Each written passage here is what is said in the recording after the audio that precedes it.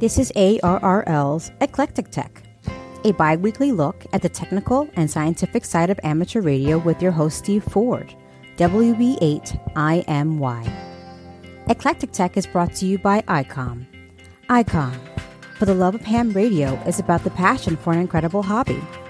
Visit ICOM in the community webpage at www.icomamerica.com/community. Not long ago, well, it was just before the holidays, actually, I received an email from a friend who is in the market for a shortwave receiver. Among all the features he was considering, there was one that he didn't quite understand, and that was called synchronous AM. The radio he was considering offered that feature, and it looked attractive, at least at first blush, but it was a more expensive receiver, too. So his question was whether synchronous AM was really worth the extra money. Well, that's not an easy question to answer, so I had to start at the beginning with an explanation of AM itself. As I told him, an amplitude-modulated signal is made of an unmodulated carrier and two sidebands. The sidebands do the job of carrying the audio, and they spread out on either side of the carrier, frequency-wise. These two sidebands are reflections of each other, and the carrier is their common reference. So, the aim of the demodulation process is to extract the information contained within the sidebands with as little distortion as possible. This is relatively easy to do. I mean, at minimum, a diode detector is all you need. But for synchronous demodulation, things become a little more complicated. First, we need a mixer. The incoming signal is fed to the input of the mixer, where it's combined with a local oscillator signal running at the same frequency as the carrier of the incoming signal, and that's important. This mixing process converts the carrier to what I suppose you might call a 0 Hz signal, and the sidebands get converted to their baseband frequencies. Now, since we're calling this carrier 0 Hz, it really appears as a DC voltage on the output of the mixer. And that DC level depends on the phase relationship between the carrier and the local oscillator. So in other words, you now have a carrier in the radio that's effectively locked to the carrier in the signal. Of course, the sidebands of the AM signal will appear relative to the DC level. This is really a pretty clever approach when you think about it. At the input, you had a carrier signal that could be fluctuating up and down, as signals often do, but now it's been reinforced, some will say replaced, by a solid, steady carrier generated within the radio itself. I could imagine my friend's eyes glazing over at this point. I hope yours aren't either, so it was time to cut to the chase. The advantage of using synchronous detection in this fashion is that it really helps reduce the effects of selective fading. I told him that sometimes it's possible for the level of the carrier to fade by 10 to 15 dB relative to the sidebands. And when this happens, the normal approach to detection really doesn't work well, because suddenly you lose the carrier as its reference. What you get is annoying distortion instead. But with synchronous demodulation, you don't lose that important carrier reference, so the distortion effects are greatly reduced. Another bonus is that you're able to usually demodulate and listen to much weaker AM signals than you might ordinarily enjoy. I think the best way to demonstrate synchronous AM is to just listen to it. So here's a shortwave broadcast that will demodulate with good old envelope detection, the kind used by most AM radios. I've deliberately chosen a weaker signal so that you can hear the impact of the selective fading. Listen closely and you'll hear the distortion as the strength of the carrier goes up and down.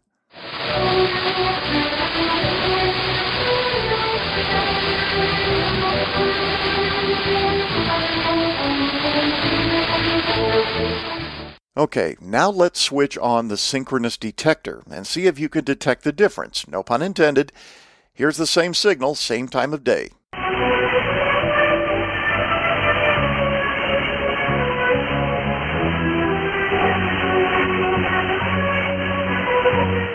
Notice the difference? This is a rather lousy signal, yet the distortion has been greatly reduced. Synchronous AM isn't a panacea, of course. It isn't going to sharpen a poor signal to crystal clarity, but it can make a substantial difference in quality. If synchronous AM detection is so marvelous, though, why doesn't every shortwave receiver have it? Well, in fact, the majority don't. and the reason is mostly economic. There are several ways to implement synchronous detection in a radio, but what they all have in common is that they all require many more components than just your basic envelope detectors. More components equals more cost. But isn't it worth it to get the advantages of synchronous detection? Well, the answer depends on how the manufacturer chooses to design the detector. In other words, some perform better than others. The old Drake R8 receivers, for example, had an impeccably designed synchronous detector, and I thought it worked beautifully. But the R8 was also an expensive receiver back in the day. A fellow ham who is an engineer in the consumer electronics field once told me that the benefits of synchronous detection are really somewhat subjective. His company found that while some customers could definitely appreciate the difference, others couldn't, at least not sufficiently to justify paying the higher cost. In his opinion, going to the trouble to add synchronous detection amounted to gilding the proverbial lily. So the bottom line for my friend was that synchronous AM might be worth the extra cash, but he wouldn't know for certain without listening to the receiver himself before reaching for his credit card. These days that's nearly impossible, so I recommended that he pick a couple of receivers and then use Google search to find reviews of the radios. YouTube is also a great source for reviews, where you can at least hear a demonstration of the radio before you buy it. I'm on the telephone with Dave Tipping, NZ1J, and Dave is a member of the Meriden Amateur Radio Club here in Wallingford, Connecticut. Good morning, Dave. Morning, Steve. And Dave, the reason we're chatting is because you and your group have done something kind of interesting with fox hunting. I mean, I'm used to fox hunts as something that the club would say, okay, at 4 o'clock on a Saturday, we're all going to go out, we're going to form teams, we're going to do this very formal thing.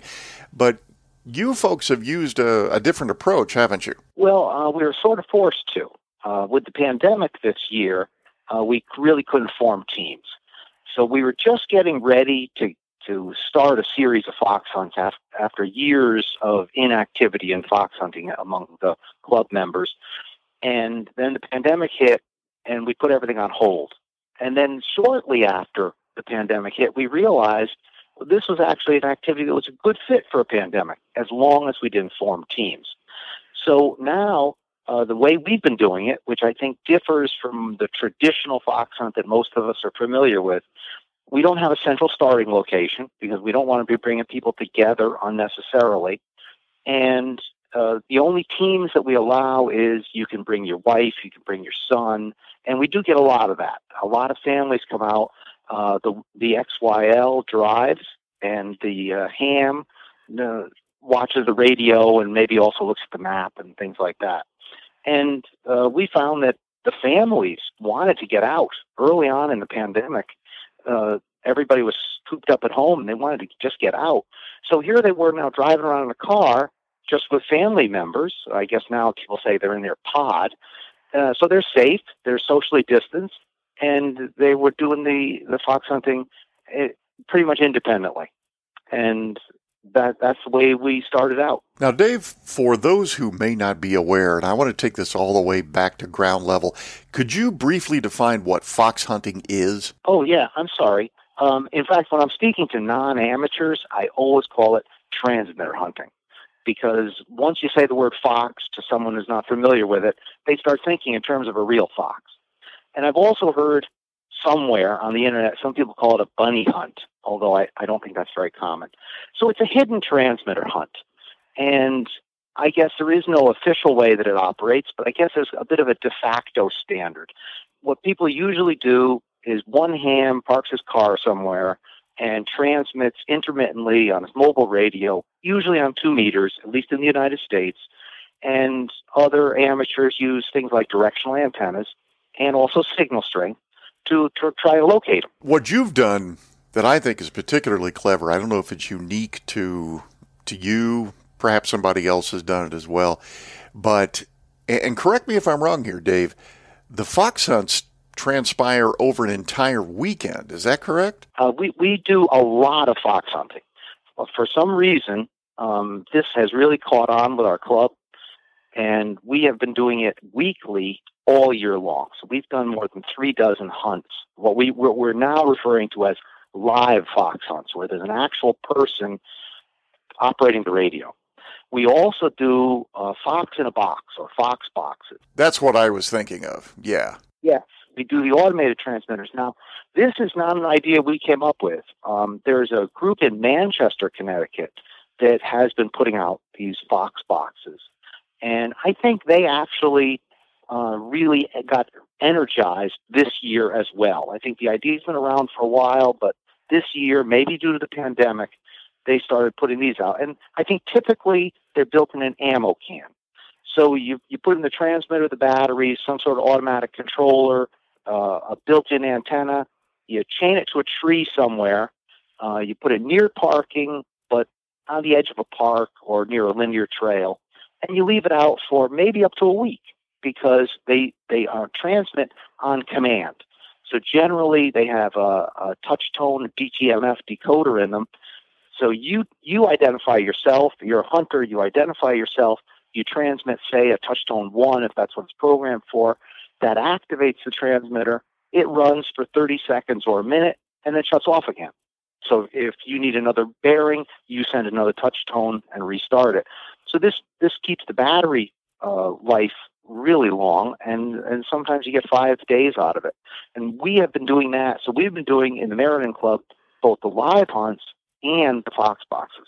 Could you describe the technology in your particular Fox in a Box? Yeah, mine is a homebrew unit. There are commercially available units, and I think in the Manchester Club, I think they tend to use the commercially available units. What I found was with the Arduino being available, lots of opportunities are open to us now. So all I did, I took a really old handheld. It doesn't need to be old, but I didn't want to commit a new one. I put in an Arduino, wrote a little bit of software for it, and you can also now buy DTMF decoder boards for like $4. So you put in a battery, and I use a lead-acid battery, and a radio, the DTMF decoder, the Arduino, a little bit of software to tie it all together, another very small circuit because you have to modulate the radio. So the Arduino also does the modulation. So the Arduino sits there waiting to get a signal from the DTMF decoder. The decoder sends a signal that says the radio came on, it came out of its squelch and heard a DTMF1. So that sends a signal. The Arduino now starts a process where it says, okay, activate the transmitter. We generally send out a beep every couple of seconds, just give you a little proof of life. It's better than listening to a dead carrier. And then Morse code ID, and then it shuts off and it goes back to listening. Okay, and roughly how much range does your typical Fox in a Box have? Well, it depends on where you place the antenna. We have kind of standardized on 1 watt of transmit power, and we find, depending on terrain and depending on what antenna you use and how high you get it, 4 miles is relatively easy, and we tend to hunt over this smaller area. We kind of learned as we went this year doing this, but one thing that we found is most of the hunters don't really want to be driving around 15, 20 miles looking for something. So what we say is, in our club, we've been saying the town of Wallingford. And Wallingford is about 40 square miles. It's about 7 miles by 7 miles. So what we say every time is we're going to be within the confines of Wallingford. One of the reasons we stick to the same area over and over, people start developing maps. And on the maps, they put points of interest. They say, well, here's a park, here's a ball field, here's a linear trail, here's a commuter parking lot. And with the expectation that that's probably one of the places where you're hiding. And they just get to know the roads. They get to know good places to take bearings. So we keep it to this 40 square mile area. And we find that generally from anywhere in that area, you can hear the signal, even with an antenna that's only a foot or two off the ground. And then as you get in closer, of course, it's no longer a problem. So we're using generally 1 watt. And from what I understand, the Manchester Club is doing pretty much the same thing. Now, I've noticed that you're doing this in almost any kind of weather. So I'm presuming you have the Fox in a Box in some sort of weatherproof case. Well, the ammo can is an amazingly tough product. I think it's virtually airtight when it's sealed. It's got a gasket on it. It's got a big clamp that shuts it down. So we aren't leaving the Fox box out when the weather gets really, really bad. We don't want it buried under snow or anything. And we haven't yet gone through a winter. But generally, the weather isn't a big problem for us. The hunters don't want to be out when the weather's bad. But if you want to put a box out for, say, 5 days, you can get through just about any kind of weather while it's out. Generally speaking, and of course, obviously, this varies by how many people are hunting. What would you say if you had to pick a number for the success rate? Can we call it that? It's very high. I'm going to say 80%. But that's based on hunters who've now been out dozens and dozens of times, and they've gotten kind of good at it. When we first started at the beginning of this year, our search area was only 4 square miles because we knew hunters were going to come out and they weren't going to have a lot of specialized equipment. You need generally some sort of attenuator to do transmitter hunting. When you start, you're going to have a signal that's of reasonable strength. So you come up with a directional antenna like a Yagi. You point it in the direction you find maximum signal strength. You go in that direction. At some point, you're going to be close to the transmitter. You might be 1,000 feet away. Well, now your S meter you're going to find is buried. It's off scale all the time. So it's nearly impossible to get a direction at that point without an attenuator. So there's a bunch of different methods you can use to locate the hidden transmitter, but something like a Yagi and an attenuator is typical. A good attenuator is what they call an offset attenuator, which is actually a mixer. It mixes in, say, 4 megahertz with the received signal, which creates a new image signal that's 4 megahertz shifted off from the original signal. So let's say the hidden transmitter was on 146 megahertz. You put it through your mixer, and it makes these images at 142 and 150 megahertz. You set your radio to, say, 142 megahertz, and now if the very, very strong signal tries to get around the attenuator, get into the transmission line, get into the radio, that's not the frequency you're listening to. So you're only receiving the image frequency, and now you can get really, really close. You can attenuate more than 60 decibels. So a conventional attenuator is pretty much just a bunch of resistors, and that works to a point, but it's never going to get you to, say, 60 decibels of attenuation because you're going to find the RF energy finds a way around the attenuator. The offset attenuator is really a perfect fit for hidden transmitter hunting. But what do you say to a club full of people, none of whom own an offset attenuator? You say, well, everybody go out and buy one, and then we'll do a fox hunt. So that method isn't going to work for us. So I'll tell you when you ask what we did about that. Okay, well, I'd like to know, sure. Okay, we put out initially 3 transmitters. One ran at 1 watt, one ran at 10 milliwatts, and a third one ran at 1 milliwatt. So to go from 1 watt to 1 milliwatt, that's a 30 decibel reduction. This way, it's getting closer without any specialized equipment. You just change to a different frequency, go to the lower power transmitter, and this way we found club members could come out without investing much in equipment and find the hidden transmitter. As the weeks have gone by, a lot of club members have invested quite a bit into this. Pretty much everybody either built or bought a Yagi. There's lots of offset attenuators. People have got mapping software on their tablets.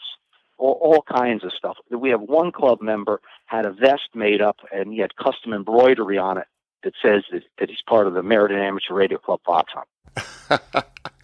And, of course, being a member myself, I can't help but notice that you keep everyone informed by sending regular emails, right? Yeah, well, like I think with any group activity, even though we're a group, but we are distanced and we're safe in the pandemic, in a group activity, you have to maintain interest.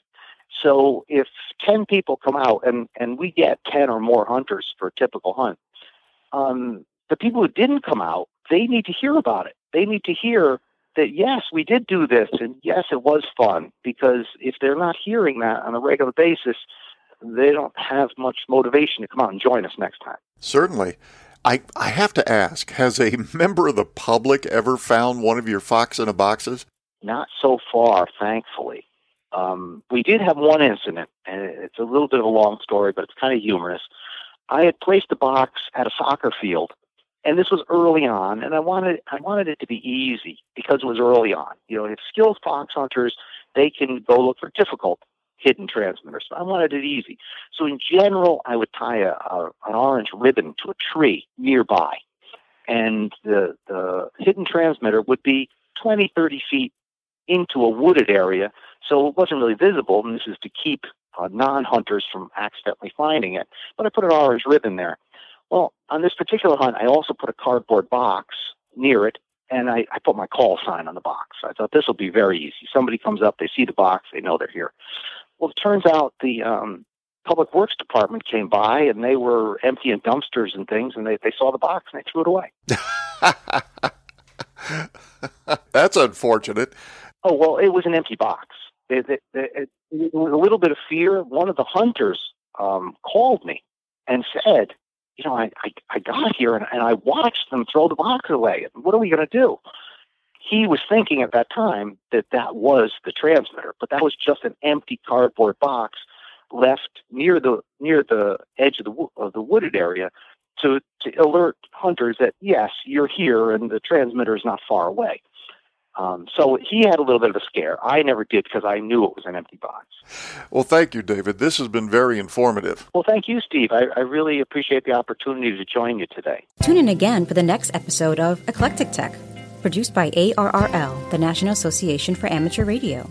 Music is provided by Purple Planet at purpleplanet.com. If you have comments, email eclectic@arrl.org. This episode is copyright ARRL, and all rights are reserved. I'm Sabrina Jackson, KC1JMW. See you next time.